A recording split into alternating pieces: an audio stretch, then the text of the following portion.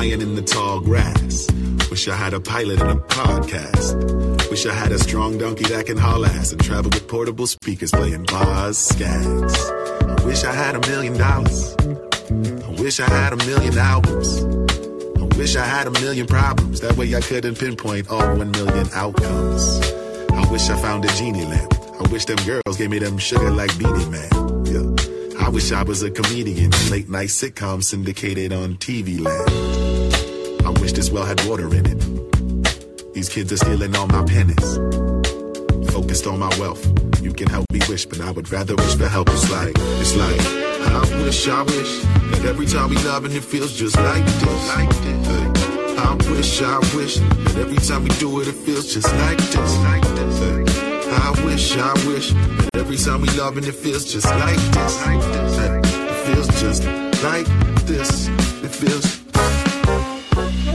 Hey, cats and kittens. So this is your host, Brianna Joy Gray, and we're back with another episode of The Debrief. I really enjoyed today's episode. I've been teasing it for you for a little while. I recorded it before the Thanksgiving holiday and have been saving it up. It was my discussion with Clara Mate, about her book, which is a longer title than this, but about the Austerity to Fascism pipeline. You know, I've been saying on the show for a while now that so many of the conversations about how U.S. does its own version of imperialism requires a better understanding of the economic systems that do the dirty work that, you know, sailing ships and conquistadors and such used to do. And it obscures, you know, how we continue to dominate and subjugate much of the world. And so I really appreciated getting into it with Clara. And again, I recommend people listen to the interview she did on Macro and Cheese about a week before to fill in more of the specifics about what was in the book. I want to know what you have to, what you think about this episode, but a warning first, we're only going to go for an hour tonight because we're starting late. I'm a little tired from traveling. Things were really backed up at the airport, so it took a really long time for the lift to arrive, blah, blah, blah. Nobody cares. The other reason is that for some reason my phone is just like not charging, and I'm a little afraid I'm going to get cut off in the middle of this. So I'm going to randomize the calling a little bit to try to get some folks in, since I know I can't stay for as long as I would like. So don't despair if you are toward the end of the queue. So, Serene, what's on your mind? Can you hear me? Loud and clear. Great episode. Two things. I'm glad you enjoyed it. Mm-hmm. Two things came to mind. One is this literary idea that actually an ex told me about because it's heavily involved in this book, The Sexual Politics of Meat. It's this literary idea called the absent referent. And that really resonated when she was talking about how they don't even say the word capitalism in the school because it's just like the water that we swim in, sort of. Mm-hmm. And that, I think, paired with like the Obama clip and just the assumption that like, hey folks, this is all we got. Like, what do you want to like take some food from the store, spend? Like, I just thought it's like we've reached a very sophisticated form of the okie doke, which is like we don't even say the thing, and if you say the thing, you're like, what? What are you you know? I mean, yeah, honestly, Trevor Noah, even saying the thing out loud, I mean, he did say the thing. He did say, he did question Obama's framing of, what did it, humanitarian capital, compassionate capitalism, inclusive capitalism. That's right. Yeah. He, you know, and pretty explicitly said, but aren't we on a trajectory towards something better? Are we really settling on capitalism as the final boss here? And it forced Obama into a place of discomfort that you don't often see them, because I think you're right. They have gotten so sophisticated at this game that people at his level are rarely confronted with having to explain why we should all be so satisfied with such a deeply unequal status quo. And I think it's even more complicated for someone like Obama, who has been able to, I mean, run for office and then be president and then continue to present himself as someone who is an underdog, who came from unconventional and more middle-class roots, and who was raised by a single mother, and is the first Black president, and all of this narrative that's supposed to it's built into it, an understanding of the inequities of our system, and that fact that he was supposed to be a change agent.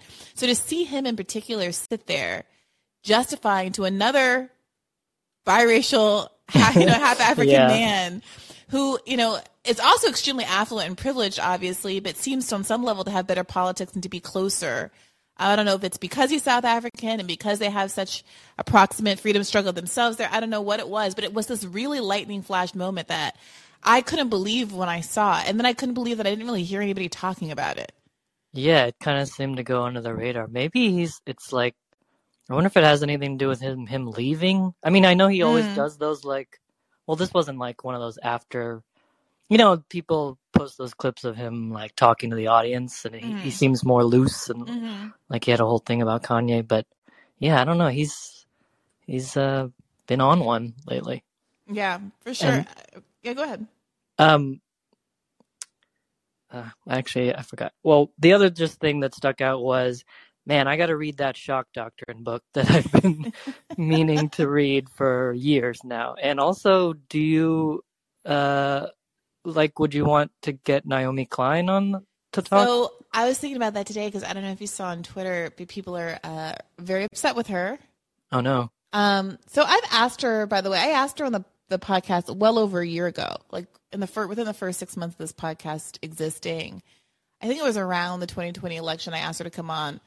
And she declined. And at the time, I wasn't sure. I don't want to impute any, reasons because I don't actually know. But it was around Force the Vote, I think, or around the time I had to distance myself from Bernie, said I didn't support Joe Biden and stuff. And there were some people who were more proximate to the campaign who I felt might have found that to be inappropriate, maybe wanting to distance themselves from me. But I was kind of surprised that she didn't want to come on. And now people are mad at her. I'm trying to find the tweet. Sorry, I'm a little distracted by it. Wait a minute. Naomi Klein. She basically was tweeting about the Chinese protests. Yeah. And cheering on the protesters as standing up for freedom against authoritarianism and all of this stuff, and people were arguing that that's very inconsistent with her. Her attitude toward the protest against harsh COVID, shutdowns and stuff in the United States, or the Canadian truckers' protests and the like. So she tweeted, here it is: popular decentralized uprising in China against authoritarian rule has been so long in coming. The international left, such as it is, should stand in clear solidarity. And people, across the left are having their takes. Yeah. Danny Haifong says, color revolution leftists like Naomi Klein never miss an opportunity to repeat Cold War talking points when unrest occurs in countries that the U.S. is targeting for regime change. So yeah, and people are making jokes about like, oh, have you read this book, Naomi? It's called Shock Doctrine. You should probably look into it. Yeah. I'm like, this is against her entire political doctorate. Like she would, man, China is such a huge blind spot for everyone, I think. Yeah. And honestly, I again, knowing my ignorance level, generally try not to weigh in, but you can't ignore that there is definitely a war push from conservatives. Conservatives are making a lot of hay out of being anti-war in Ukraine, but very focused on starting World War III with China. You can see these trends going, but it's also true that just because America's doing an imperialism, I can't say with clarity what the protesters are, how widespread that sentiment is, what people are actually demanding, how much they are against all of the COVID lockdown measures or just some because of that fire and the incident of people getting killed. I mean, undoubtedly there's so much more nuance than I'm for or against the protests or for or against the lockdowns. Yeah, I don't know nearly enough too. I just saw some things here and there that are like, part of it was they were promised certain wage increases during COVID times, which have yet to materialize. And yeah, it's a complicated protest. Yeah. That's not to Yeah. say I would love to have Naomi Klein on. Maybe I'll retry it again, but I'm not overly optimistic about her saying yes, It would be especially interesting. given that she's getting all this heat right now. Yeah. All right. Well, that was Yeah. good. Well, thanks. I'm glad you enjoyed the episode, and thanks for calling in, Serene. Yeah. Bye. All right. Keep the faith. I am going to hop right over to Isaiah because I think you were in the queue and I didn't get to you before. So how are you doing this evening, Isaiah? Hey, I'm good. How are you? I'm doing well. Thanks. What's on your mind? Hey, this was like a small section of the episode, and like first of all, I really enjoyed it. But Oh, I'm glad. the one section where you all like alluded to how the Bernie campaign was referencing a time where capitalism was much more compassionate and like pro-worker and all of that. And so I'm wondering, like, as somebody that like worked for the Bernie campaign, like, how do you reconcile like your own involvement like with that project versus like some of the things that you discussed today, where it does seem like if Bernie had become president, like we would have been sheep-herded back towards like supporting a more capitalistic framework. And so I'm just wondering, like, Yeah. It's a really good question.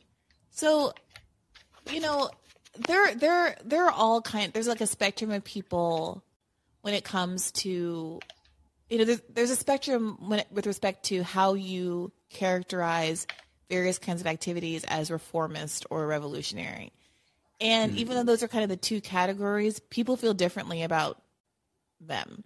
And even some things that you might say are reformist, some folks say, well, because people are in such critical need, you can't just not do, people do mutual aid, people do what they can in their local communities because, most people draw the line somewhere before, like letting people starve that I could help just because if people were more desperate, we could get the revolution happening faster, right? And so I think there's an argument for, at the time it did feel like Bernie was very revolutionary to me. And maybe I'm stupid and naive, and certainly I am relatively new to all of this, but the people involved, I mean, even people who are very critical of Bernie now and who are very clear-eyed about the limitations of what Bernie was able to accomplish still wanted to participate in him winning. The feeling was that the concrete material changes that he was advocating for were so meaningful, and the likelihood of something bigger, of something more revolutionary happening was so distant regardless. Remember, this is also before COVID and the kind of shift in the mindset that created, that it was worth getting involved. So you're Chris Hedges and your Shama Sawants and all of them were still rooting for Bernie and participating for Bernie, even while they were at the same time very like open about what they felt the limitations of it were and how he was just a democratic socialist and this wasn't like a real revolution. And I still do think, obviously, like I would like it if we were more like Sweden today. Now the question is, would I feel guilty? Would I feel culpable if I participated in us getting to basically Sweden? And the effect of that was that we didn't get past there for like 200 years longer than we would have ordinarily.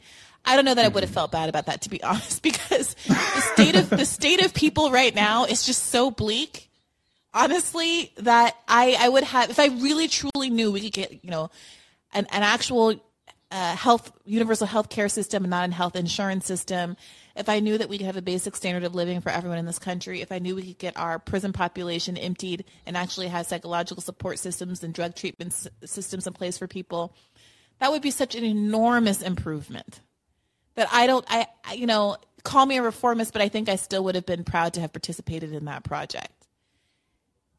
Because it's hard. I mean, this is the whole problem with accelerationism, right? Like, it's morally sticky because we never know what accelerationism is actually going to work.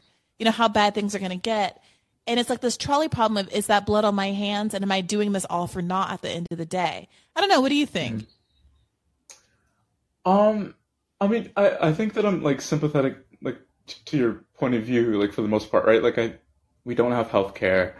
Things are like extraordinarily dire. Like my mom's a nurse, and like so she was working through our COVID, and it was terrible. Like she saw firsthand like what the systematic disinvestment and the healthcare system, like how that affected like the pandemic response and how like nurses were treated and like what conditions were like and all of that.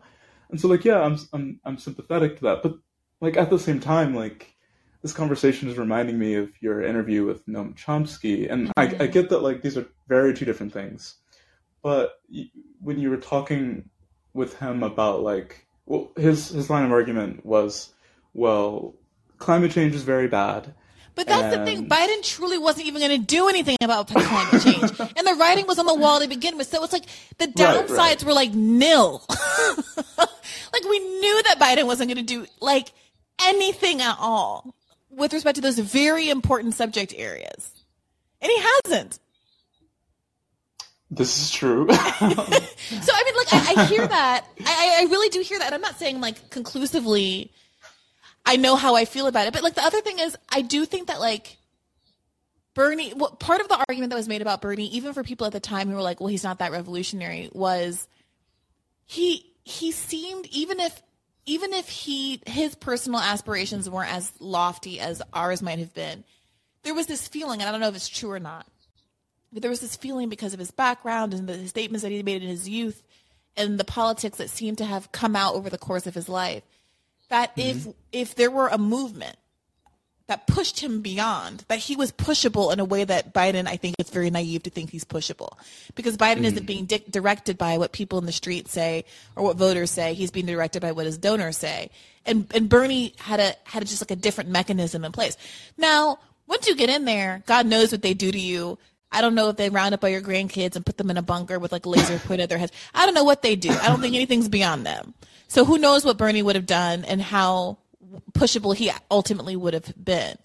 But that also is like the feeling like there's some difference there is also making me feel like it's not necessarily true that if Bernie got in and disappointed us, we would all have like rolled over it in the way we did for Obama. Because also we learned something from Obama, I would like to think. You think so? Like not everybody, but like us. Don't you think that like if Bernie had tried to like unwind his org, I mean like he did, and we all complained about it, but like if he were president and he had unwound all of the burn app and all the organizing apparatus, we would have been like, why are you doing that? And been suspicious and called it out in real time. No, yeah, definitely. Yeah, I think so. Like, I think generally like we're very skeptical of like leftist politicians like not living up to their promises or like previous statements, things like that, previous actions. Like we see that with like the reaction to AOC and I agree with that. I guess like I'm just imagining like say Bernie became president and say that he wasn't pushable. Like I wonder if that would create a situation where people that might have been sympathetic to like leftist ideas, leftist ideologies, like see that as an abject failure and like no longer a route like we need to go down, and like whether or not, and I'm wondering if that like would push people away from I think it's possible, but I kind of think we're in that place with Bernie having run and lost. You know, I kind of feel like we're also like, there's only so much room between, we got Bernie elected and he still didn't save the world. And we tried to get Bernie elected. Was the best chance we ever got at a socialist president and he still didn't fail. So I guess we can't save the world. Like I think the people who are kind of feeling cynical and detached and wanting to give up on electoral politics as the future of the left are kind of there, regardless of Bernie winning and disappointing or just losing and disappointing us in his loss and his failure to fight as hard as we would have liked. And I mean, I don't. Go ahead. Go ahead. No, go ahead. Sorry. Yeah, no. You please go ahead. I was going to repeat myself. No, I was just going to say, yeah, that makes sense because like that's the sort of transformation that I had.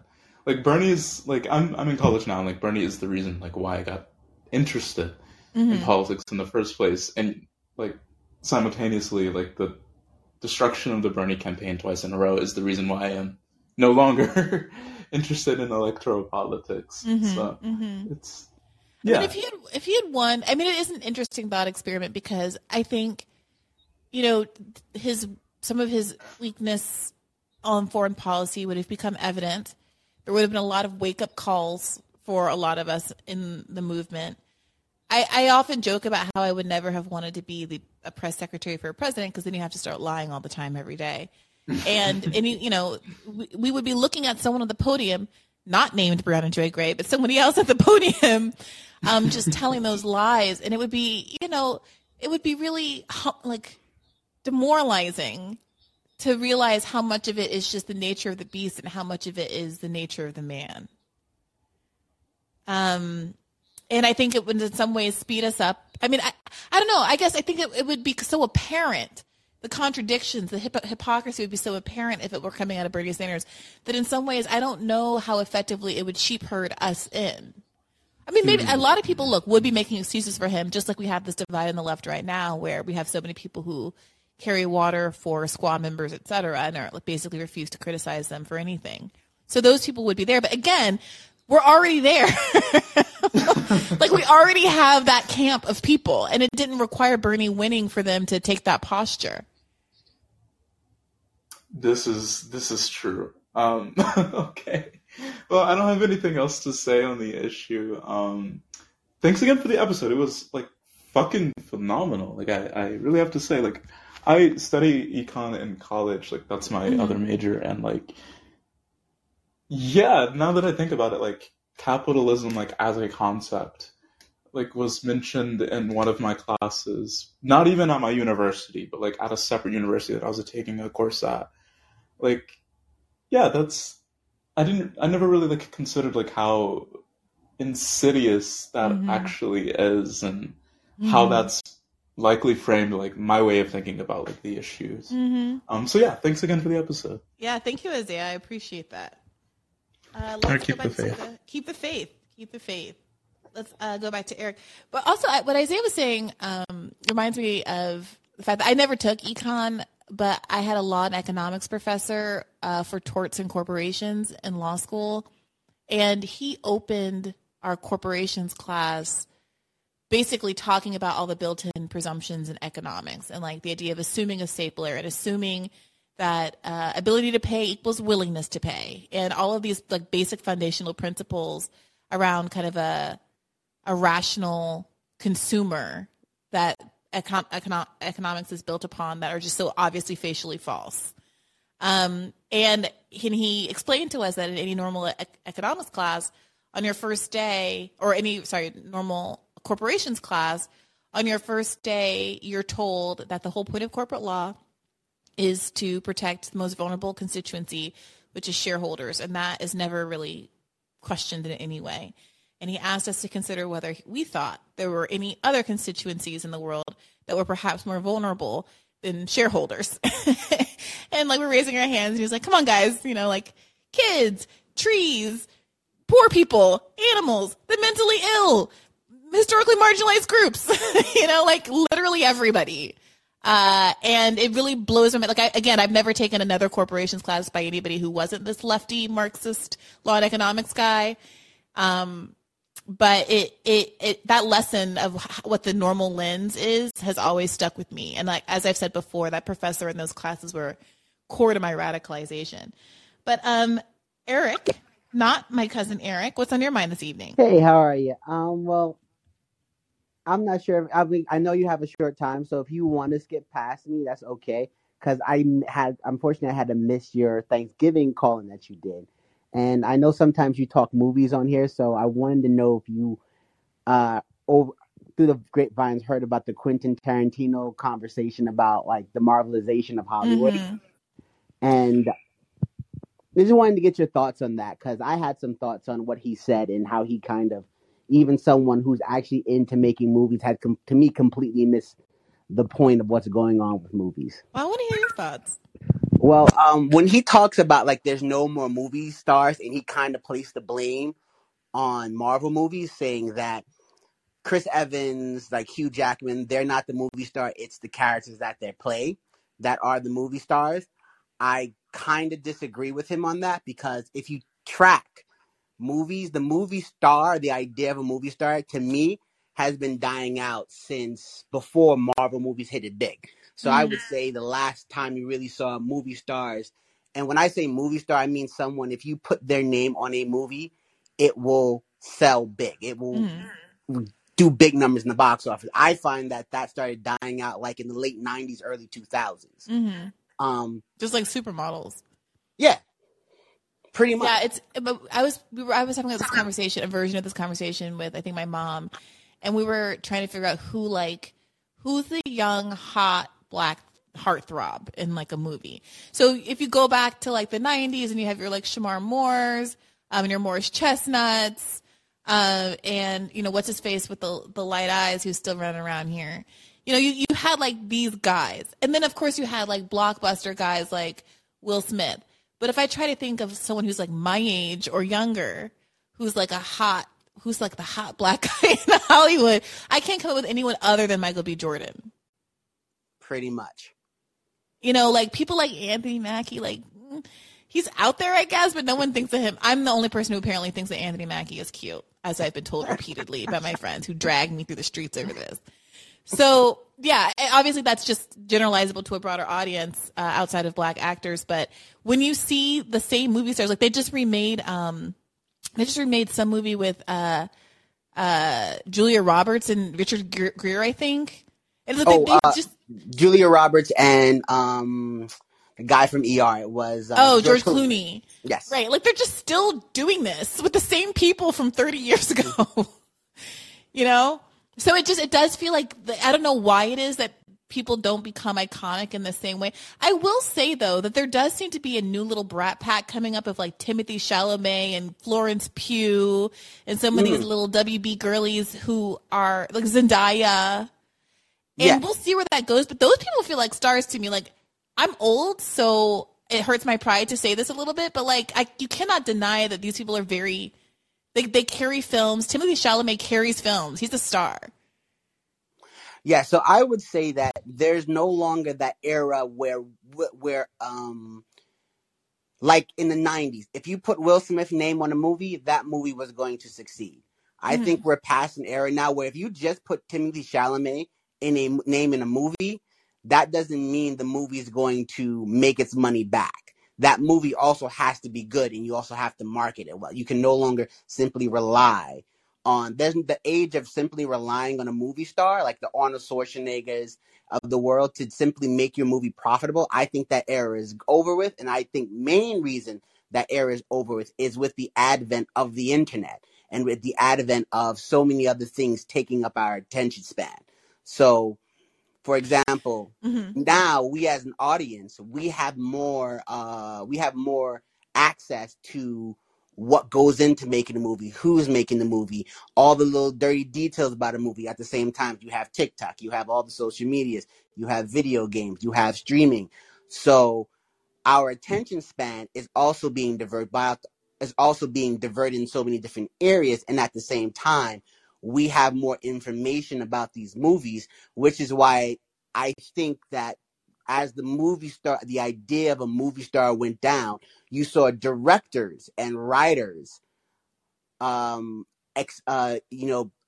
to sell movies go up, because now you have a large chunk of people that will, like, I will never go see a movie simply because a star is in it. I will Okay. Yeah. I'm going to challenge that because I have no interest in seeing this new Timothée Chalamet movie based on the plot, which is apparently that him and that Bones and All? Yeah, that cute little black girl from Tyler Ross. That eating people and all that. Like that is not a plot that would appeal to me. Two little Gen Xers running around Gen Zers eating people. However, I have never been disappointed by Timothée Chalamet. Yeah, but I would say you've never been I would say that Timothy, don't get me wrong, Timothée Chalamet's name is going to get Bones and All a certain amount of money. I would say if Christopher Nolan was directing Bones and All, Christopher Nolan's name, I think, would guarantee Bones and All. Okay, I think that that's true, but I mean, and I think maybe your point that directors have more to do with what the opinions people, the how attractive a film is going to be before people actually see it. But I don't think that was, there's always been like Ron Howard, Steven Spielberg. I do think that the director has always mattered to a certain degree. But that's a little bit of a different conversation, right? Than the conversation about whether or not there are movie stars who can drive people to a film. So I agree with you that directors can also drive people to films, maybe more today than they used to before. But I'm not entirely sold on the idea that movie stars are dead, that Marvel movies don't make movie stars, because I know Chris Hemsworth through Thor. I know that Loki guy through Loki. I don't know him in anything else, but if I see him, I recognize him now, and I would see a movie with him in it. Like, I know, what's his name? Chris Pratt became a bona fide action hero through the Guardian of the Galaxy movies from being a schlub on Parks and Recreation. And so Tarantino, he's problematic. But like I both agree that there are like not the big major blockbuster stars the way there used to be, but also that there does seem to be like this niche. It's like how advertising is different now. I mean, they still are selling us stuff and we're still buying crap we don't need, but instead of turning on Saturday morning cartoons and being bombarded with Toys R Us commercials or whatever, we go on Instagram and I get very specific niche advertisements from people who know I like dainty gold jewelry and a certain kind of chunky sweater, and they are like zero, and they know I like a vintage lamp, and they target the shit out of me. And it's not big companies that you've ever heard of before, and it's different, but it's more diffuse. But it's still there. And I think that's the same way. It's like these Timothy Chalamet, all these smaller stars, they are able to bundle it and package it in a way that is still very, very appealing, even if it's not quite as centralized as it used to be on like one human being. Yeah, I would agree with that. But one of my main issues with the what Quentin Tarantino is saying is I take umbrage with this, because you've heard a lot of people, especially older directors and older movie makers, say this thing.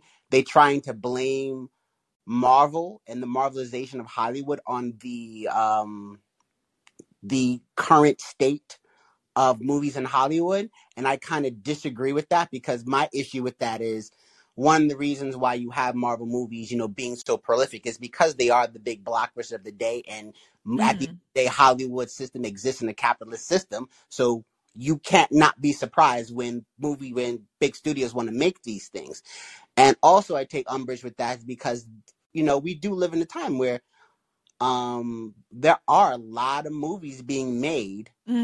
People just don't go and see, because the guy you had on, not like I think two bad faiths ago, Ross Birkin. Yeah, he talked about this, and he kind of agreed with Quentin talking about the Marvelization of Hollywood, and then he went on and said that Hollywood movies don't make Hollywood studios don't make other types of movies anymore, and they don't market them. And I'm like, well, one, you're wrong, because Woman King was a movie that had a $50 to $60 million budget. It was released in over 3,500 theaters worldwide, which means once you start getting a wide release movie, is considered a movie that releases in 1,000 theaters or more. So this did 3 times that. Comparison, a big Marvel movie would release in about 4,100, 4,200 theaters, so not too far off of that. And still, people, and it had a strong marketing budget. I mean, most people knew about it. And it did well? And it didn't do nearly as well. It did well domestically, but did not do well internationally. Then you have something like Breaking, which came out with which was a really good movie with John Boyega. I would highly recommend that. I've never even heard of this movie, Breaking. Yeah, Breaking. It actually came out in the late summer, August, with John Boyega. It's based on a true story about a former military person who had PTSD from his service, and he got screwed over by the vets, and he just wanted his money from the VA, and he ends up holding up a bank. Okay, this sounds like I'm happy for him. I like John Boyega as a human being. I'm rooting for him. I like how hard he goes for black women. However, that sounds sad. Yes, it is a sad I don't invite sad films into my life. But I'm happy for him. But and apparently Nicole Berry's in it too, and I love me some Nicole Berry. Yes. She's very underrated. I do recommend it. It's a really good movie. Okay, I might see it for Nicole Berry. Yeah, and it kind of sucks that he's probably not going to get any nomination for it, and instead I got to deal with people because I also saw the movie with Steven Spielberg. This is going off track because I recently watched Steven Spielberg's The Fableman, and I thought it was good. Oh, I meant to see that. That was good. I thought it was literally like 30 minutes too long. Oh, really? Did not like Michelle Williams' performance in it. Thought it was a little bit all over the place, a little bit extra. Paul Dano was really good in it. I thought the first act could have been it. I don't get Michelle Williams. Someone in my life that I'm close to adores her. And I think she seems like a great person. Like, I think she seems nice. This isn't like personal, but I find her to be not interesting on the screen. I felt that way in, I Can't Quit You. Brokeback. I felt that way in this weird little indie movie that she did with Seth Rogen. Every time I see her, like, I want to like her. I think that she was like a Marilyn Monroe. Like, I don't get it. I agree with it. And one thing that's going to suck is not because, again, I'm a big Steven Spielberg fan, but he's probably going to take up a best directing spot. And The Fableman is probably going to take up a spot as the best movie of the year. And I'm like, I don't think it deserved that. I would put much better movies in front of it, like The Woman King, like Smile, which was a great horror movie that came out earlier in the summer. But it is what it is. Like The Menu, which I just saw, which I thought was really fantastic, and I highly recommend people who, especially I think this audience would kind of enjoy The Menu because it does deal with this idea of the haves and the have-nots. The servers being the people in the restaurant serving, these uppity, self-righteous people and all that type of stuff. It's a really good, like psychological thriller movie. But yeah, I just wanted to kind of just get, talk about that because, I don't always get to talk about movies like that. No, that was interesting. I'm looking through The Fableman now. I don't know why they also keep casting shiksas in these roles. Who? Non-Jewish women in these roles as like Jewish mothers in these movies. I did not know. Because I'm also watching that new series with the guy from The Social Network. I'm so sorry, guys. My recall for names is so terrible. And I know that makes it not an interesting conversation on your end. But you know what I'm talking Jesse Eisenberg. I'm watching that new series with Jesse Eisenberg, and they cast Claire Danes as his wife. Yeah, is that good? It has everything I'm looking for in escapism. However, I find Jesse Eisenberg very difficult to enjoy. Like, if anybody else had been cast other than Jesse Eisenberg, I would be really digging it. Mm-hmm. And Claire Danes, I love her. She's, like, doing a great job. But, like, I just don't understand. Like, these are both movies that are, like, very focused on Judaism and the cultural Judaism of these families. And they keep casting all these freaking chicks as the moms. I'm not going to get into that. Somebody else's battle to fight. Let me tell you, if this were black, I'd be angry about it. If these people were black and they were doing this, I'd be angry. If you want to jump off that show, you haven't watched it yet on Hulu, The Patient. The Patient? Yeah, The Patient. Okay, I don't have Hulu, but I think I might have to buy it because I was watching it when I was at home for the holiday. Okay. Now I'm halfway through all these things. Oh, I've been watching Andor. I think I also have to buy Disney now so I can finish Andor. Okay, I wanted to know, how do you like Andor? I think that'd be up your alley. I am loving it. Yes, because it doesn't have a lot of the space wizards. There's no space wizards in it, and it deals with rebellion and obviously a strong oligarchy fighting oligarchy and that rise up. Okay, I'm glad you're enjoying Andor. I think it's the best Star Wars show they put out. Yeah, that's what my brother says, and I think I agree. Also, we're going to move on from movies. Just relax. I'm tired. Also, I shout out to Serene. I loved Barbarian. I saw it a couple of weeks ago. It's so flipping good. Oh, just to say that I'm going to leave after this. I saw Barbarian, loved it, but that movie one of the things I love about Barbarian is a lot of people who watch Barbarian, they loved it, and they did. I'm not sure if anyone picked up on how women are centered in that movie very well, about the men not listening to the women, and at the end of the day, the women's always right about the thing, because each time she tells them to do something, they don't listen, and it causes trouble. So she always a step behind. I still think she's an idiot for going down after that guy, but. That first guy, the guy who's in the house when she shows up, he was on my last nerve, I gotta say. I did not regret him getting killed, because there was a point at which they made it out. They were like standing in the living room with the car keys in hands, and he was like, no, I gotta go back down there or something. And I was like, you know what?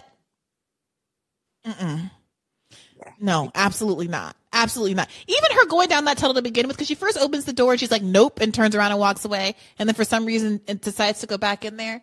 I can't with some of these people. I mean, but no, it was a good movie and people should see it. And I won't make this Barbarian Discourse. Although I watched it with my friend Joe from Austerity podcast, and we were joking that we could start a whole new podcast just about Barbarian, and each time interview a different expert. Like we're gonna have like a gender studies professor talking about Barbarian, and then we're gonna have a real estate agent talking about Barbarian and talk about that angle of it.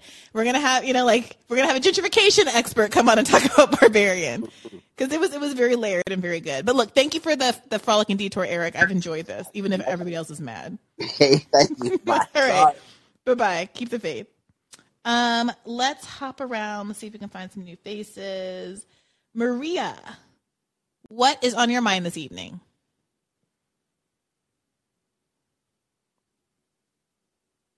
How are you doing, Maria? It looks like you're unmuted, but I can't hear you. You can't hear me? There you go. What's on your mind? I hear you. No, I apologize for not asking. Did you have a lovely and restful holiday break? I hope. Oh, yeah, it was good. Restful, I don't know about that. I feel like, you need a vacation from your vacation. But it was lovely to be home. It was the first Thanksgiving in Cleveland since my mom moved to Cleveland, so it was really nice to have more space and to test out the new house under some real holiday conditions. And it's the first time that my aunt and grandmother have been able to join in a while since their health is, my grandmother's health has declined. So that was really nice.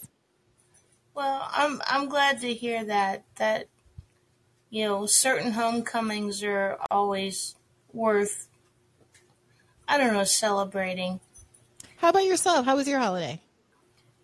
Mine was more restful than yours. But no, I enjoyed the relaxation and the time with family, and it's kind of you to ask. I appreciate that. Well, look, what's on your mind this evening, Maria, beyond the holiday? Well, I was really drawn in by the title Austerity to Fascism Pipeline, because that's kind of, eye-catching and thought-provoking.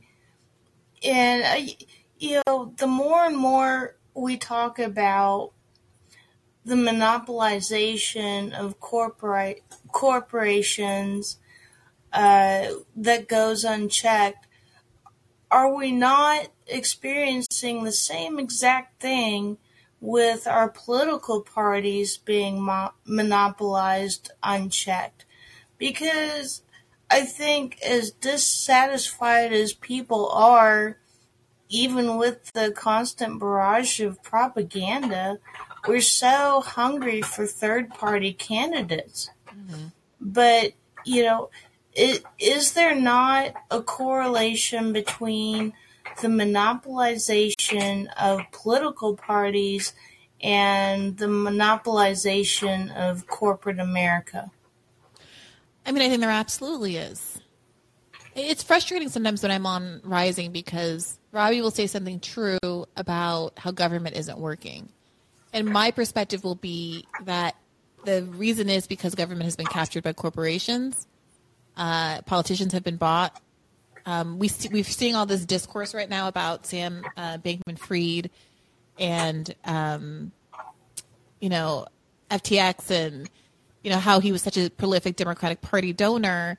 But the other side of the story is that they've been giving huge sums across the aisle, just like corporations do, so that they win no matter who's in office. And he has bought both Republicans and Democrats who are supportive of the regulatory regime that would be more lax and enable him to not be regulated, basically, right? And so, Republicans, very frustratingly, conservative outlets are painting this as a Democrats, were tied up with this colossal failure story, which is true, and I have no interest in defending Democrats.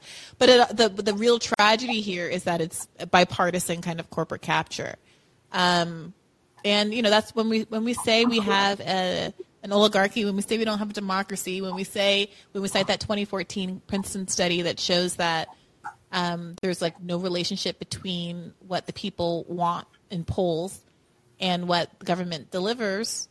But there's a huge relationship between what corporations want and what the government delivers. That's what we're talking about.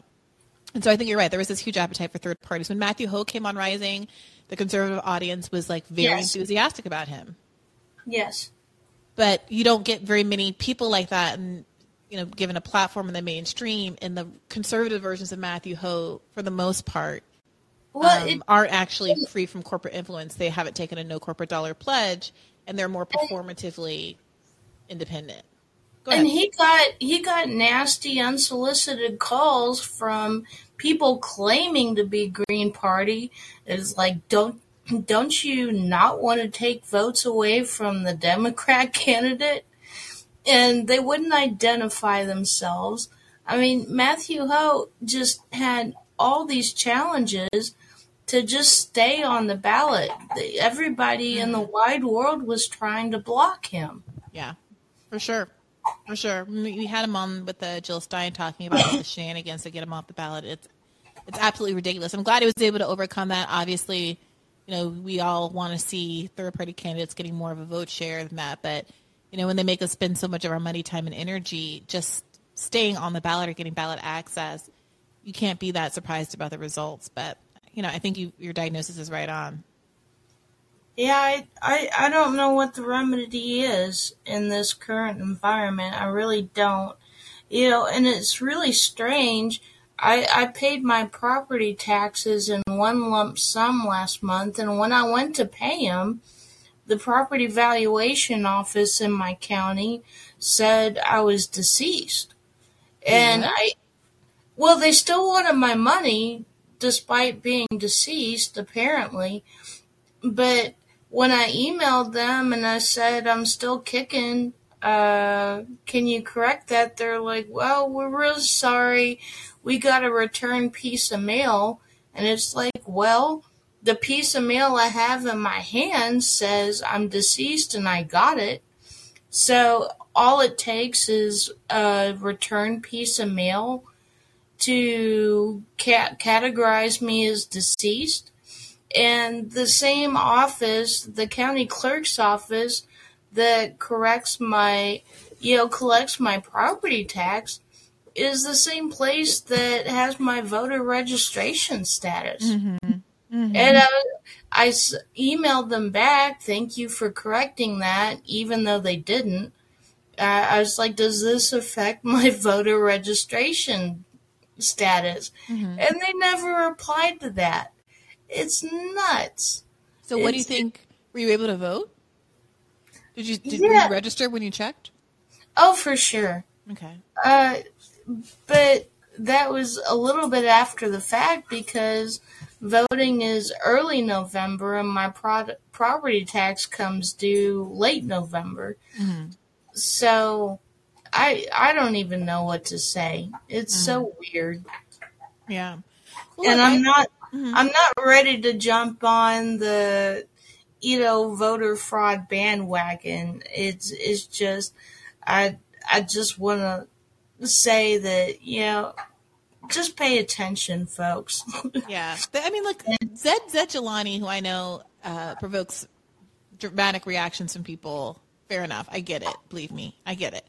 But he had an interesting tweet, kind of I think, accurate tweet, where he quote tweeted a statement that had been made by a liberal newscaster about the Arizona races and how long it took for the results to come in.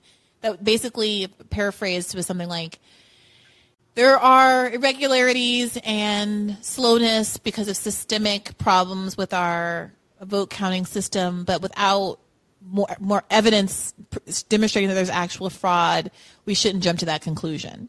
And Zed's point was that that's a perfectly reasonable statement to make about Arizona. It's also a perfectly reasonable statement to make about some of the things that happened in Georgia.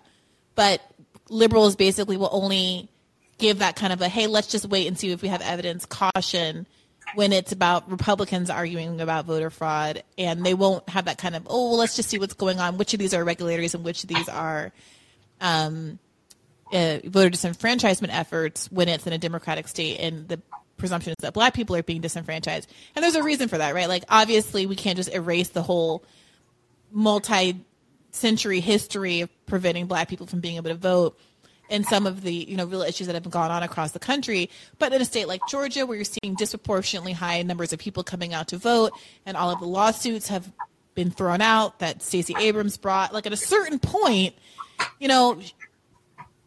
like the case that is being made in this particular instance for that having a meaningful effect on the outcome of elections, if we think it's inappropriate for Republicans to be crying voter fraud and trying to overturn elections, then are we getting a narrower and narrower distinction between the language that Democrats are using and the language that Republicans are using?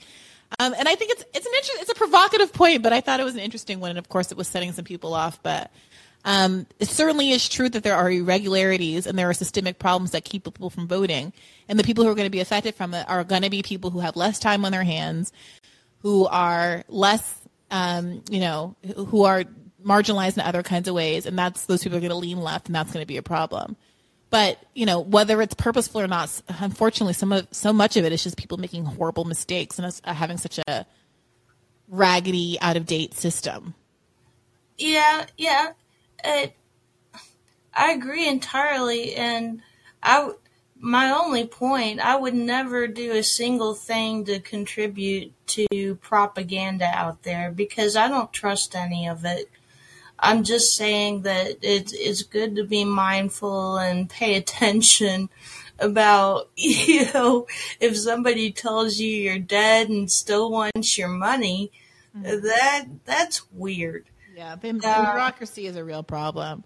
But look, I'm going to try to get to a few more people, but thank you so much for calling in, Maria. No. One tiny last thing. Mm-hmm.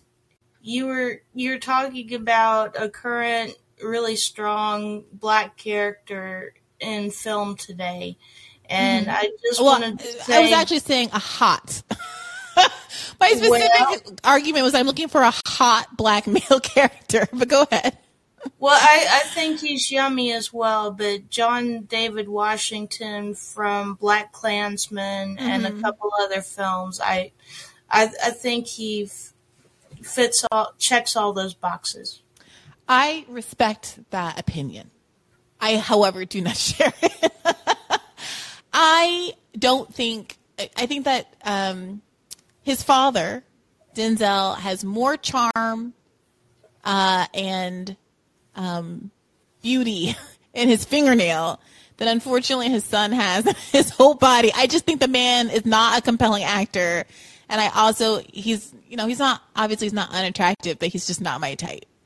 But like, I appreciate it, but I just don't think he's going to be anybody. If you go back and look at St. Elmo's Fire, Denzel Washington, look at him in his 20s and him flashing that chiclet smile at the screen and giving that twinkly little eye. Like, that's, yeah. That was a Brat Pack movie. Sorry, what was the show that Denzel was on in the maybe early 90s? Oh, curses. I can't remember either. But anyway, I'll let you move on, Bree. Thank you so much for your time and conversation. I'm always grateful. Yeah, of course. Oh, St. Elsewhere. Sorry, not St. Elmo's Fire. St. Elsewhere. That's the one. Yeah. All right. Thank you, Maria. I appreciate you calling in. Thank you. Okay, keep the faith. Let's go to Brian. What's on your mind, Brian? Hello. Hey, what's on your mind this evening? I guess I was go online with the whole duopoly conversation and just thinking about maybe looking towards a third option. I don't know. I was just thinking about maybe Andrew Yang and where you think about the Ford Party. And I know a lot of people are kind of afraid that it's like another, I don't want to say sheepdog attempt, but because I saw him on Sabby Sab's podcast, I think last week or maybe the week before last, and she was trying to make him drill down on some policy for the Ford Party, and he was very dodgy when it came to it. But his defense was basically that he just wants to be on every ballot, and he doesn't want to go too far to the left or too far to the right and to alienate himself and, like, I guess kneecap the party before it gets going. Yeah, so I saw a little bit of that, and I've talked about this at length, so I'm not going to spend too much time on this.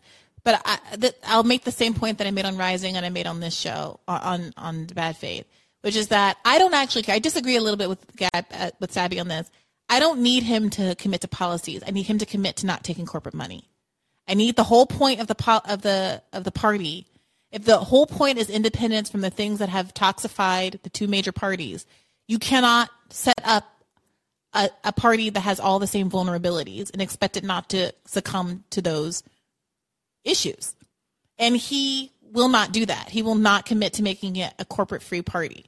I can disagree with Republicans about the way they go about the world, but there are so many decisions that are so obviously driven by helping the rich and corporations that on some level, like, there's a lot of gains to trade between the left and the right to the extent that they actually are independent. Like, if you are not tethered to corporate money, then you have conservatives and Democrats, conservatives and leftist liberals, whatever, on this party who could all be for a wealth tax. That's not like necessarily a partisan issue. You can be about,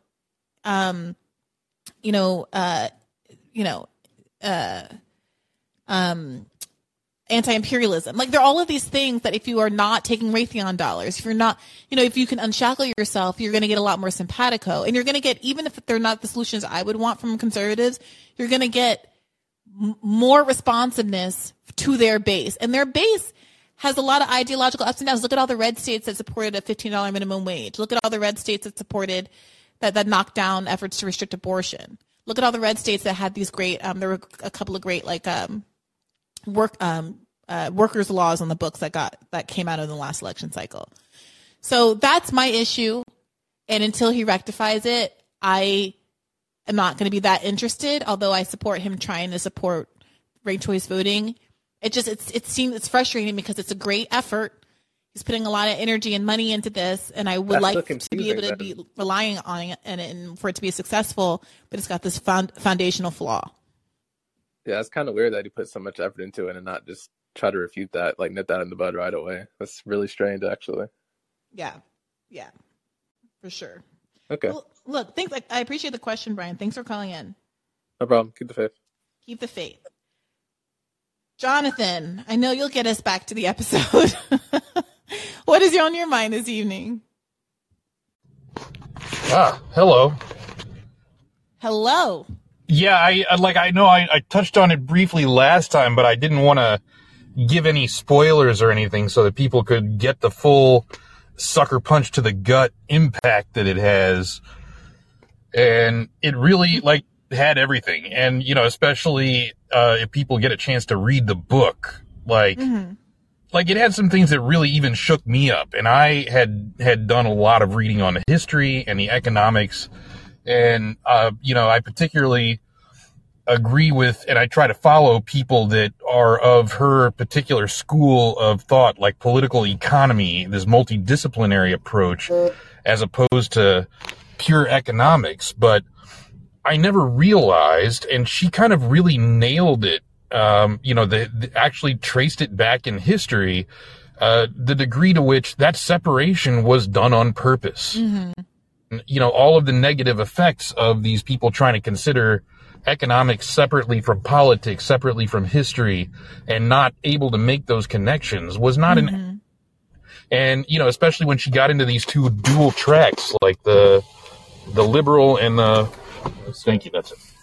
The liberal and the fascist, in the fact that they were a difference of degree, not kind. Mm-hmm. And basically the same policies and the same policy objectives, just with different methods of implementation.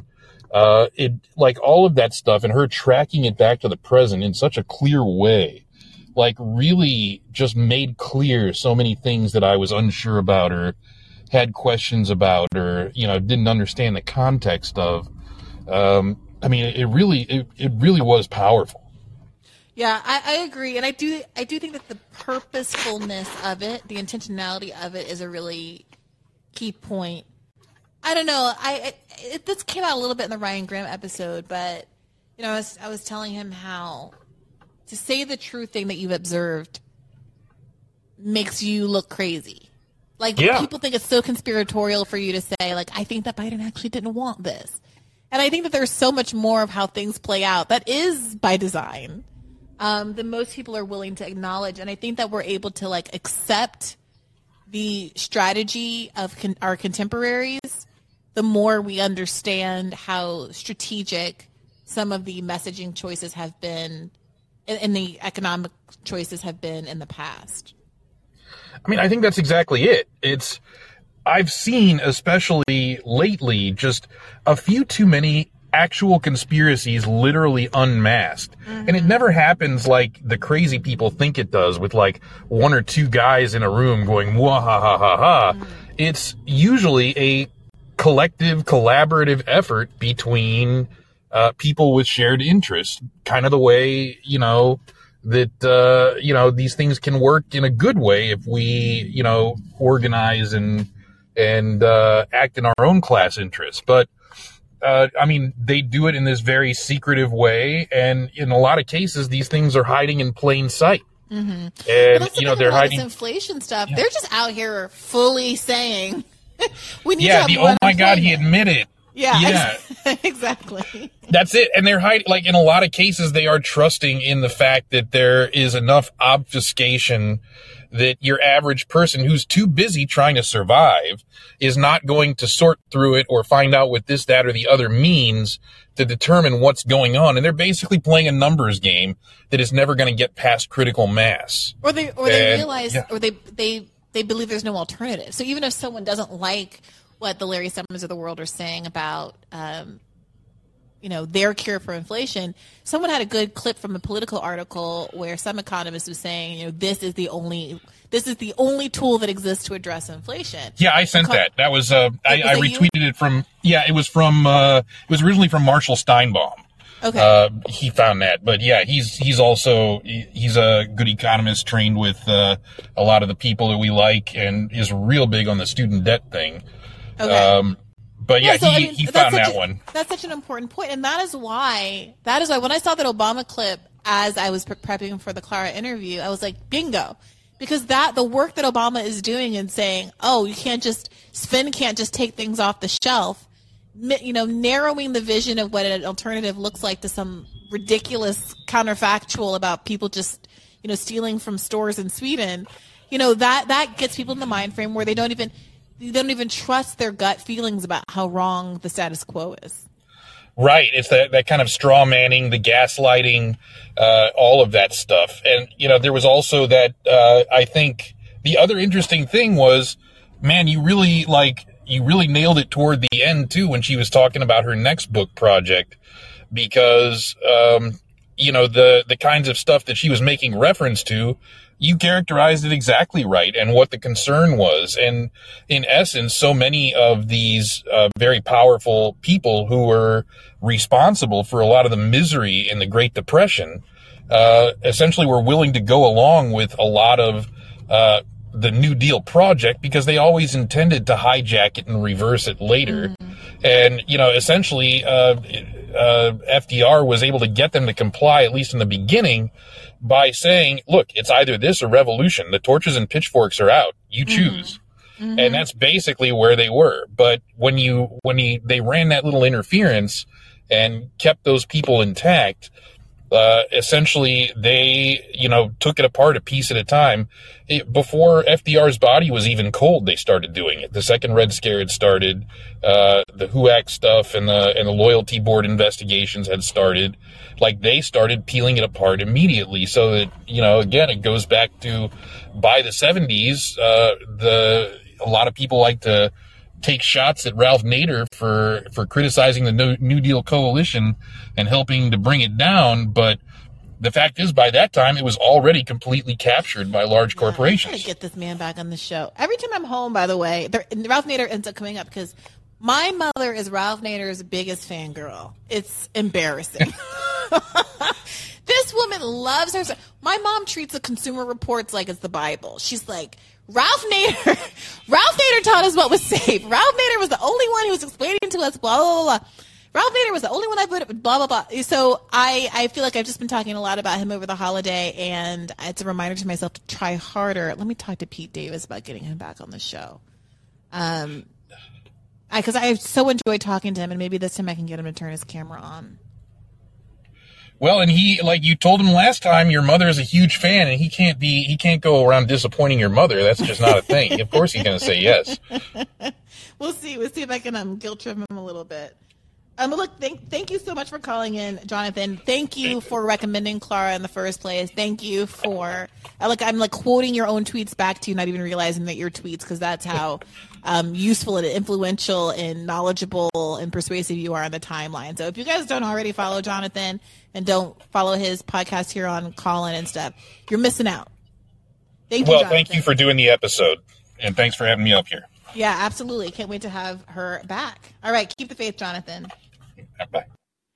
Joel, what's on your mind? I'm going to try to get through just a couple of more. I know I said I was going to wrap at 10:30, but you know how I get on this goddamn app. Oh, yeah. Well, what's on your mind, Joel? Well, I had something that's been eating at me and I wanted to ask you for months. So it does relate to tonight. Okay. So it's way back to Knock Down the House episode. Okay. So I can frame it like this, because what I like about you is you leave no stone unturned.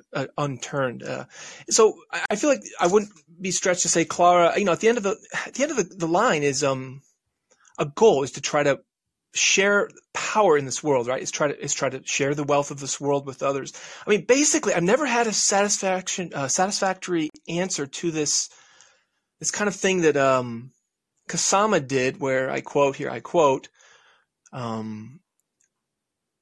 that I pledge to stay accountable to working people by taking only average working wage. She took less than half the wage. Mm-hmm. And I feel this applies, so you had on Chris Hedges, Richard Wolff, and I was mad. It made me insane, their answers of things like, it doesn't matter what shoes you wear. I find it strange. I find, focusing on people's, he was talking about wealth, their home, given what we have to do. Yeah, how they dress, where they buy food. I'll be honest, I like them. I still follow them. Marianne Williamson too, talking about billionaire suffering. I find I don't think this is going away. Let me say one more thing. I think it's in a funny way, it's the opposite of performative. First, it feels performative, like Kasama saying, or if let's say a nobody, some YouTuber says I'm holding myself to, some medium average wage. At first it feels performative. I find it to be the very opposite of performative. I mean, give the money to something extremely meaningful, do it very that's the thing about Shama too. She doesn't just not take the salary. She puts it back into socialist alternative in their. Yeah. So I've kind of rambled here, but, I find, I'll just say also, I wonder how many actual, wealth changes. Look, I had a friend inherited $80,000 right in high school. I knew him intimately. Wealth changes people. And even, final thing I'll say, and I'll let you go. Sorry, is, being comfortable. I mean, comfortable doesn't have to be opulence. To be honest, this is not a lie. I make $16,000 a year. I have government aids, work part, but, I am comfortable, but I also still don't fly above risk. But this comfort, I don't think it's nothing, the kind of comfort one has. And I think it can make people lose a bit of standing on what they say. Of course, I don't know that this can go too far too, because there's a logistic and a practical element to, like, look, I want revolution. I want a peaceful revolution. And I'm not saying this is the end all be all. I just think no one's ever really said, they kind of dismissed it. Some of the people I really respect. And I feel like, it's like, if not when, now, like, okay, you want this, people, I think a lot of people now want this equality, want this world where we share power. I mean, we share the wealth of this world. So I don't think it's such a Jesus thing to do this. It's like, you can still have a lot of joy in life with, I don't know what, 60,000. Anyway, I've rambled, but I got it all out. Look, I don't so two things. So I think that sometimes I'll use this as an example. We all know my love of dating public interest attorneys. I have had the experience of getting to know people who do very good, important work and who have taken huge pay cuts to do that work. They went to law school, they took out all these loans, and they're doing public interest jobs. Okay. And I think it's deeply admirable, all of them, because they didn't have to make that choice. However, my observation has also been that many of the people who made that sacrifice have wealthy families or wealthy partners. And so the sacrifice in and of itself needs some more interrogation before I give people credit for it, you know? So there are people who are more comfortable and secure without their salary. Like even Donald Trump said, I'm not going to take my presidential salary, right? Sure. So I think sometimes it is authentic and like very meaningful and like awe-inspiring, especially when they put money into, you know, mutual aid or an organization that's doing good work and stuff like that. And other times where it's just purely performative. Like, so that's just, I just want to put that out there first and foremost. Mm-hmm. Second of all, you know, I had this conversation with Nathan Robinson years ago on my Spoody podcast about what a moral maximum income was. And his belief it was something around what he was making at the time from the magazine, which was something like $30,000 a year, $36,000 a year, I think it was, if I recall correctly. And I remember thinking, you know, I was a lawyer at the time, making about $200,000 a year, and thinking, I don't see how that's going to go, because I have to pay $2,500 a month in loans, and I live in New York City, and my rent is, you know, over $2,000 a month for my studio apartment, and you know, like I'm like, you live in New Orleans, and I'm glad that you're able to make that work in New Orleans, but you know, it's so situational, and it's, you know, what kind of insurance do you have? What are your premiums costing? Like, what is it that you're willing to sacrifice versus somebody else? Do you have family money that you know you can fall back on if push comes to shove and you find out you have to replace a bunch of your molars and an expensive dentist surgery? Like, what is going on behind the scenes? And so I'm a little torn about this, because I also felt like some of the Haas and Piker conversation, they were dodging the core question, which to me is less about like how much wealth, like does the fact of Haas and Piker, I mean, I don't mean to like be on his case, but that's just what the subject of the episode was. How much does Haas and Piker buying a multi-million-dollar house necessarily mean that he cannot have good politics? Yeah. Or should the question really be, you know, we see him taking stances that we don't necessarily agree with, and how much do we think that can be attributed to his wealth? And is there a world where somebody is frankly wealthy? I mean, I don't have Chris Hedges' W-2s, but he's a Princeton professor. He's written a bunch of successful books. I don't think he's hurting for money. Richard Wolff, you know, calls into the show from his lovely West Village apartment down near NYU. You know, so like, I don't think any of these people are hurting for money themselves, but on the whole, we think that they have good politics and are useful to the movement. So I don't think it's necessarily the case, but you know, that money, you know, especially if you're not like actually a millionaire, but you make a good salary, you have a lot of money, but like, you know, still middle class, versus, you know, is it necessarily the case? No, that it ruins you? No, not at that level, I would say. But I think it's very, very warranted for people to be scrutinizing you very, very closely when they know you have a lot of money. And that goes for myself too. Like when people, you know, call me out for being petit bourgeois and all of those things, like I don't get mad. I'm like, yes, I am in a class position where I might not necessarily come to the right conclusions. And I want people to hold me accountable and responsible so I can like use this platform wisely, you know, and in the best interest, and for people to check me when I need to be checked. So I'm never going to be mad at people like asking me, do you have that point of view because you have more money relatively? But I don't necessarily think that the second that Haas and Piker buys like a car, it necessarily means he's going to have bad politics. I think we can just say, oh, I think that was a bad take. You know what I mean? Like once the bad take is there, it's fair to interrogate whether or not the money had something to do with it. Yeah. And I also, I didn't mean to cut you. I was going to say, like, there's a difference between somebody, like, you know, somebody with $500,000 and somebody with 15 million. I mean, I do admit it's like, there's a major difference in 50 million, you know, 100 million. Well, then you get to be where. Yeah, there's definitely a number that, like, I don't think anybody should have more. Like, yeah. And I think the number is, like, way lower than most people think. Yeah. I mean, last thing I'll say is I really liked Kant, and he thought, you know, this like universal was the thing to look for, and like treat others as a means to an end and never as an end in themselves and not as a means to an end. I kind of feel like it applies a little bit with like this, like, I don't know, like, you know, if people were to share their wealth and power, I mean, it's a bit of I don't know. Anyway, I don't know. I know I just threw that out there, but as a philosophy major, it feels like at the end, like I said in the beginning, it's like, what is this vision that we think we might be able to get somewhere near? Not utopian, but like, wouldn't it be sharing wealth and the wealth of literally, look, I think money it literally is anti-suffrage. It's power. Money's power. So I guess this is what's undergirding my thoughts is like, why not now?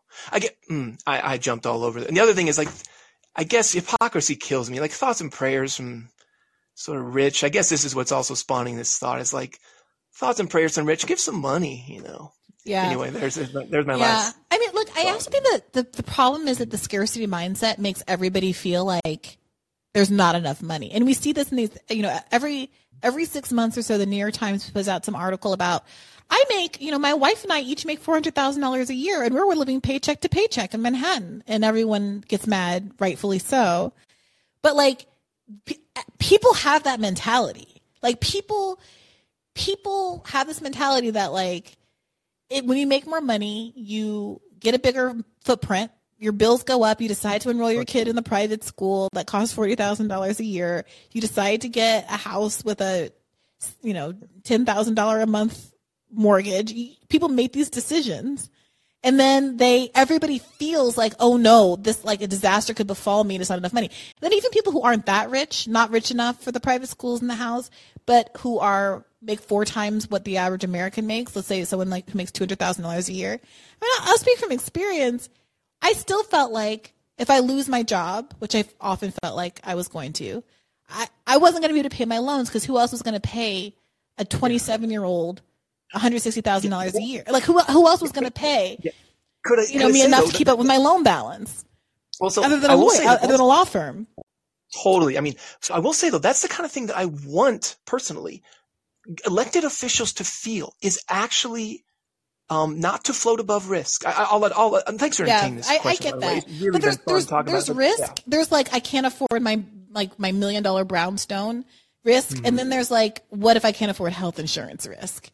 And I would often say to my friends when I was a lawyer, I would say, I would happily take $100,000 pay cut if I knew I didn't have these loans and if I could always be insured.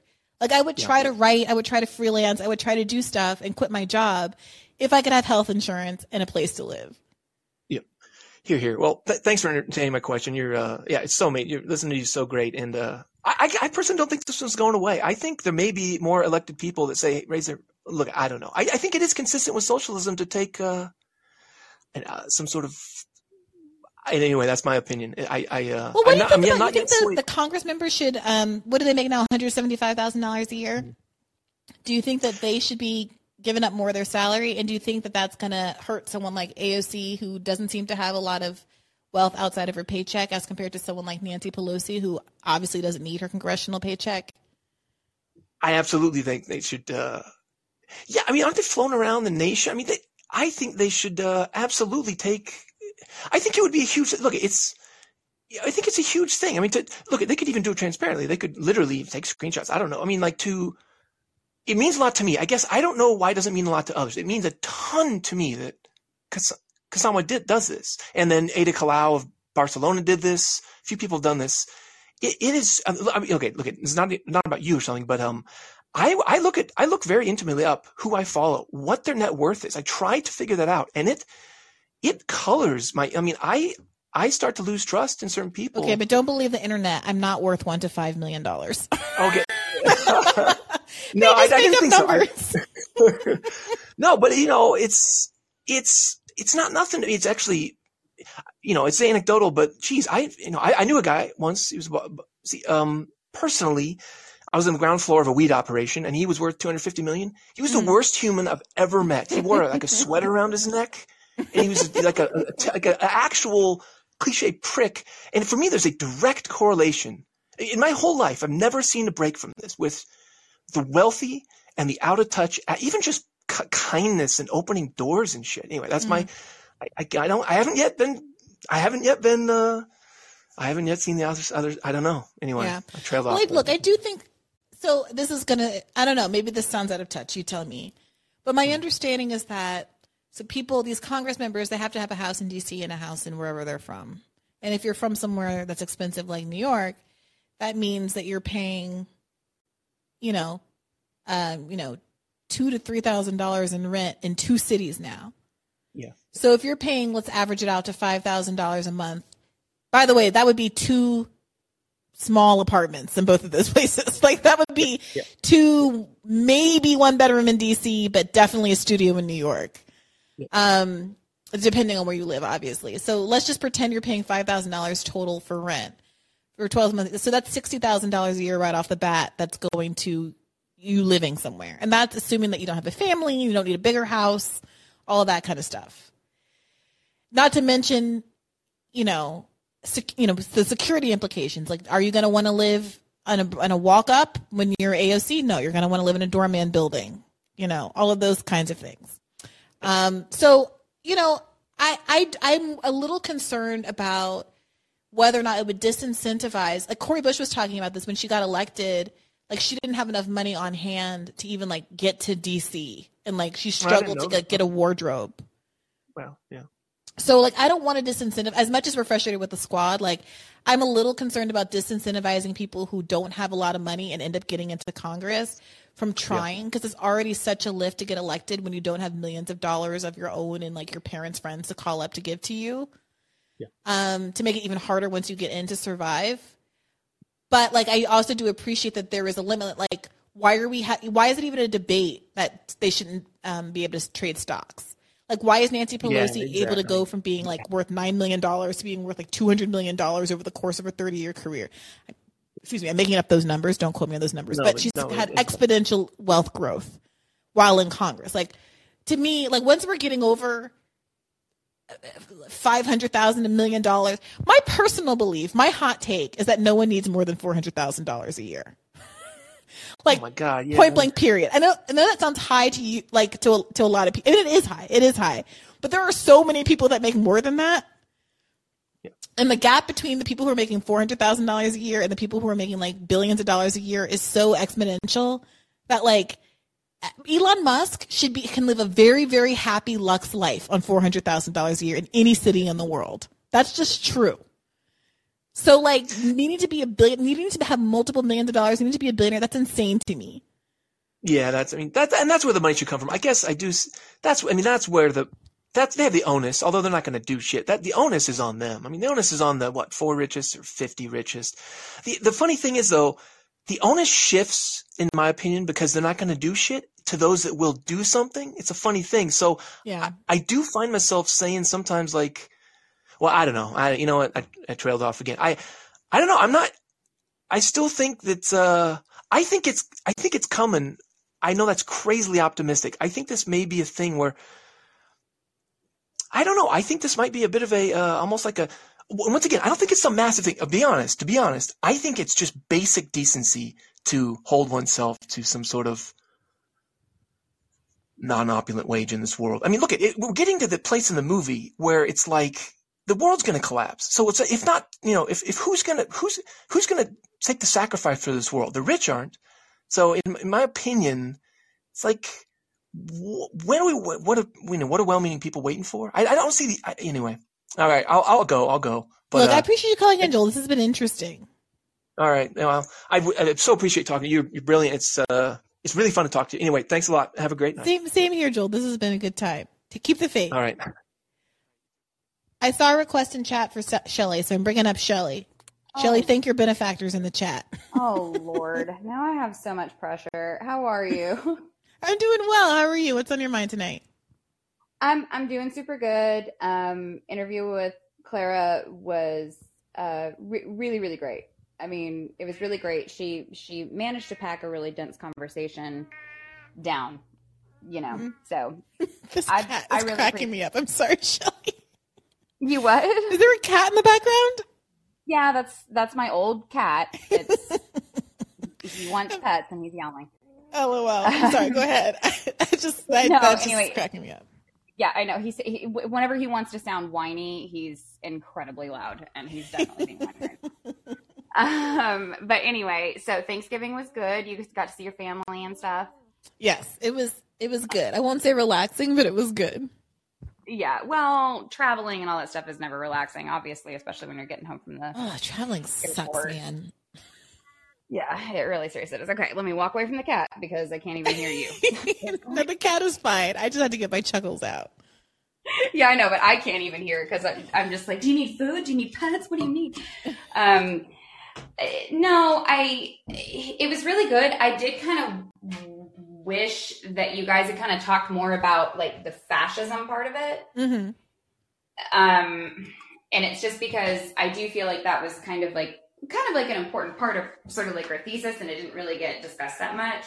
And so I was kind of wondering, like, what were your thoughts on it, at least from what it was that you kind of gleaned from her? Yeah. So, I mean, one, like I said, like, I do think that there's a lot to get out of the Macaroni and Cheese podcast. And we had a hard out was the issue. So we couldn't, like, we had a hard stop, and we just had to hard stop. But like I told her, I hope that she is able to come back and we can get more into that.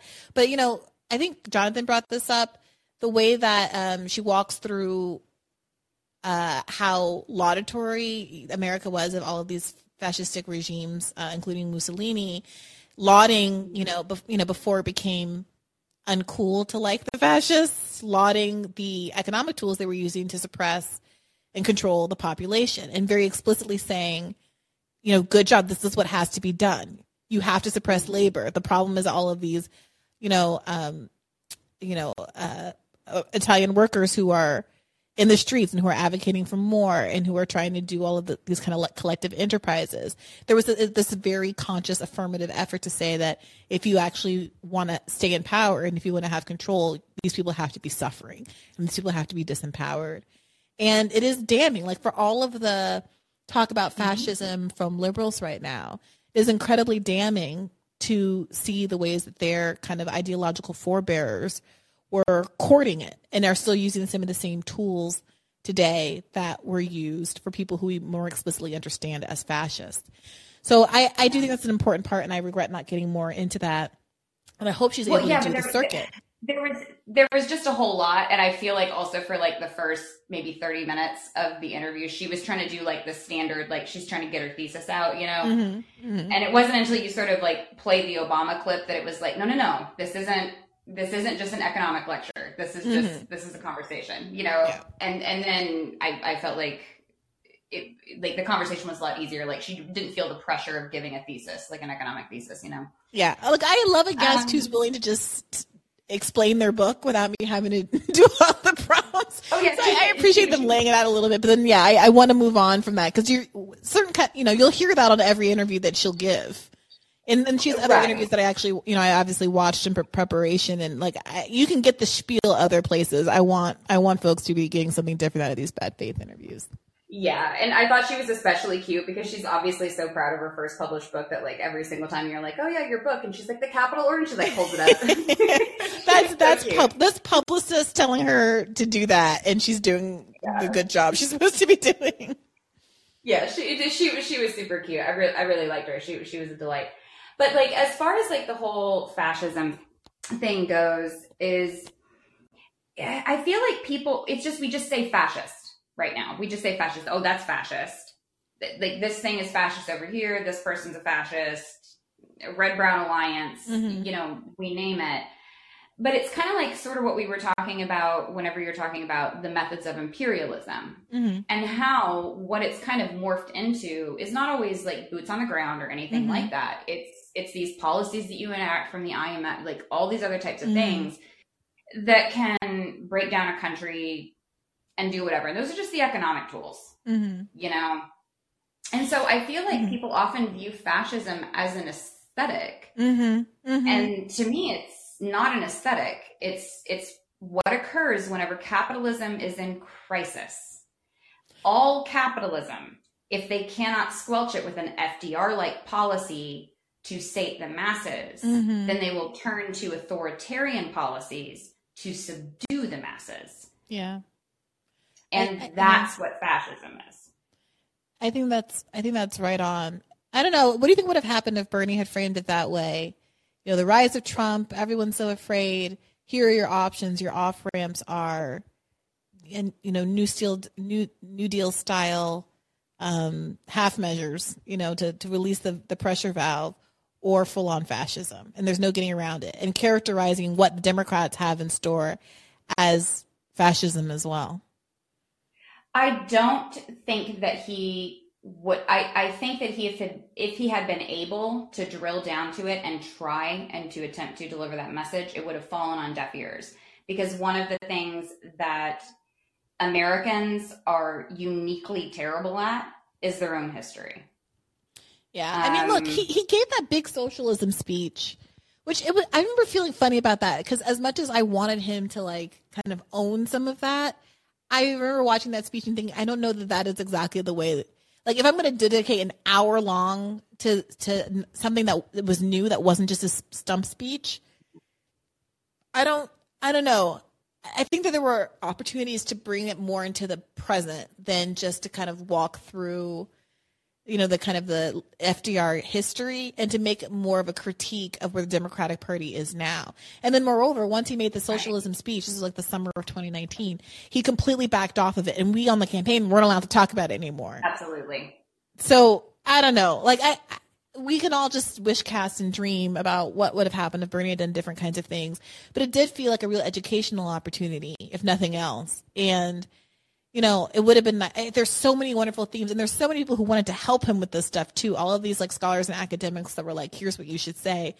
But there just wasn't, I don't know. It felt like it was so difficult to get anything other than the stump speech read.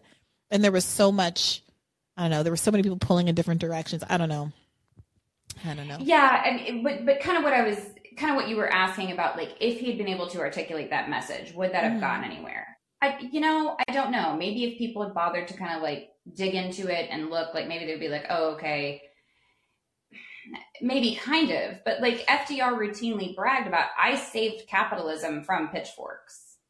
Because it's just kind of like, I'm thinking of Brady saying Biden is a fascist. That gets headlines. No one can ignore that. Biden.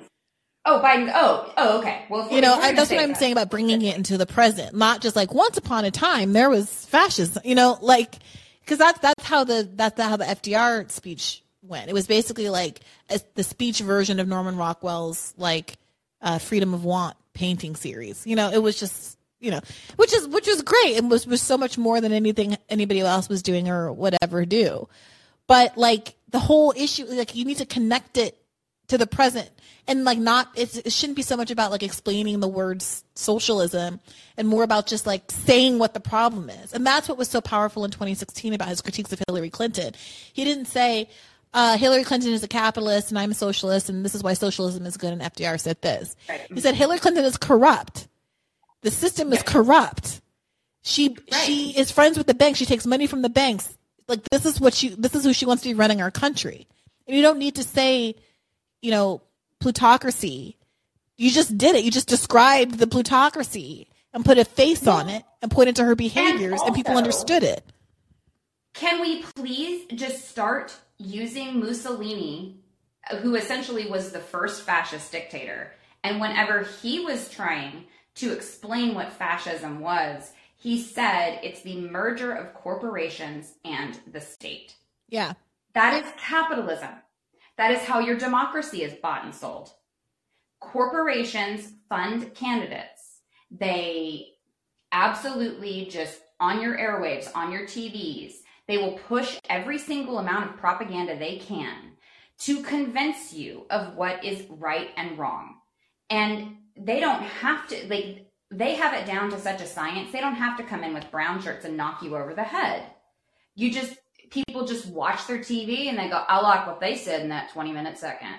Mm-hmm. In that 20-minute segment. I mean, I live in the South, so this is constantly what I get. Like, just the dumb accents and, all that stuff.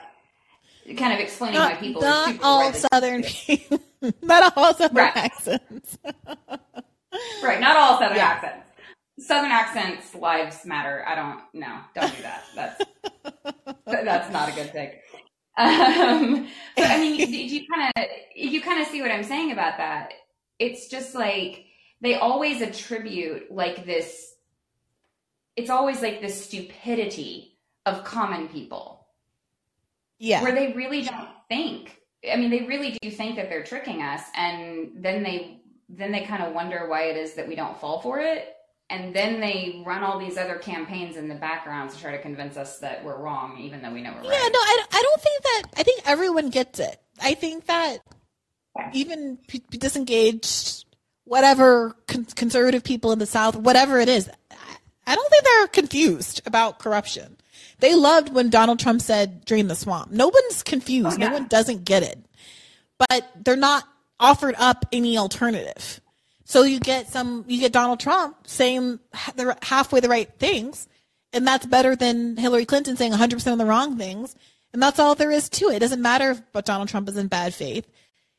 You know, they can even see that he's operating in bad faith, but what are they going to do? Vote for the one who's not even going to care about them enough to lie to them?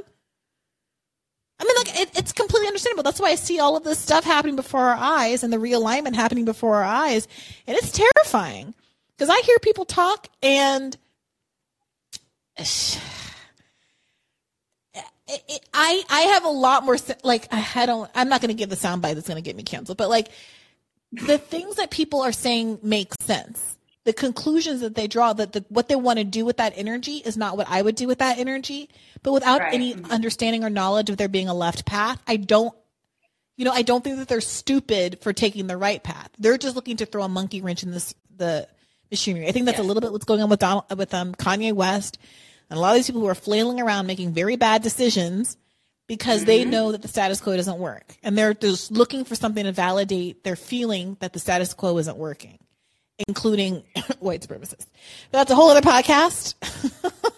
Right. But I would have to say, I would feel like, because I see the Democrats and the Republicans as being classical liberals. They're all liberals to me. All of them are. They have the same foundational principle of how it is that the mode of production should be organized in the society. And all of the politics is based on that. And I don't care what it is that culturally it is that they're talking about. They're both sort of advancing the same thing. But I would have to say how I feel like this is going, and the reason why the right keeps calling Biden a fascist or something like that, is because typically whenever whenever you have the right wing of liberalism use fascism, because fascism is a function of liberalism, it is not a separate ideology. It degenerates into fascism if capitalism is in crisis. So the right wing, what they do is they get out there, they knock heads, and they kill people. Now, the left wing, they will try to do everything it is that they can in their power to stop the right wing from coming in there and cracking heads. They'll try. Normally, they fail. And that's whenever you get the shock troops and all that other type of stuff. So that's more of the right-leaning thing. The left-leaning thing, the left-leaning version or liberal-leaning version of fascism is censorship, control, taking away people's ability to speak, like all that other type of stuff. And in that case, then Biden's absolutely, definitely a fascist. Yeah, but you see, even I love Cornel West, but he wasn't really willing to go there and call Biden a fascist. And the conservatives have been doing a better job of naming the enemy since Trump. Bernie was in here doing a good job. He named the enemy better in 2016 than 2020. But liberals aren't naming any enemy other than like the abstraction of fascism. Some dude that had horns on his head on 1/6, Donald Trump. Like those aren't for the side of the aisle that like really embrace the idea of systemic issues, systemic problems, systemic change. Like they don't have a systemic enemy. They don't. Yes. Nope. They think that if it's just Pete Buttigieg or someone real smart gets in there and just like works out the kinks, then that's the issue, that we don't have enough like big brains handling the bureaucracy. And that's the problem, because people know that there is an enemy and they want to root for a party that is going to go after them. Yep, and that's literally what Democrats do. They can't name an enemy because they're on the same side. Yeah, they are. The call is coming from inside the house. Exactly. And so Democrats just flail around and they just point to like random things, and everyone goes like, that doesn't really have an impact on my life. I don't feel that. That seems kind of like bullshit. And then they go, why aren't people voting for us? Like, why don't people care? Yeah. Anyway, I was just going to say, I think it would be interesting if you ever wanted to have Clara back on and maybe have a conversation where there wasn't like a hard out.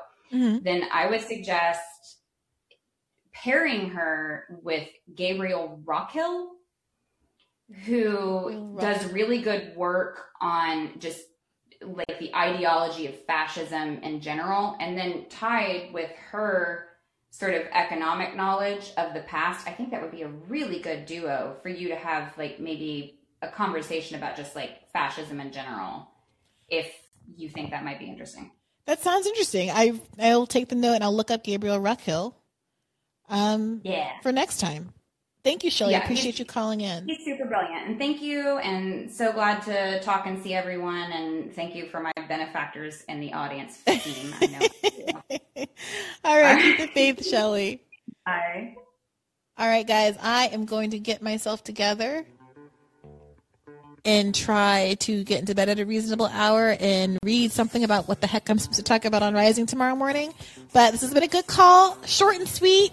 Got a lot of people in. I'll see the rest of you on Thursday. God knows what we'll be talking about because I am behind scheduling episodes, but I'm sure it'll be good. Take care and keep the faith.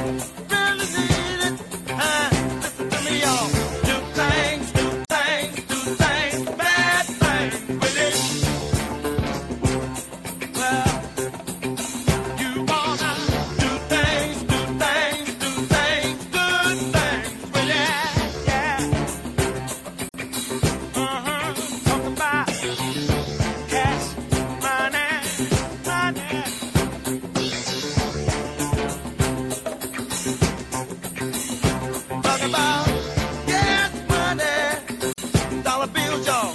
Come on now.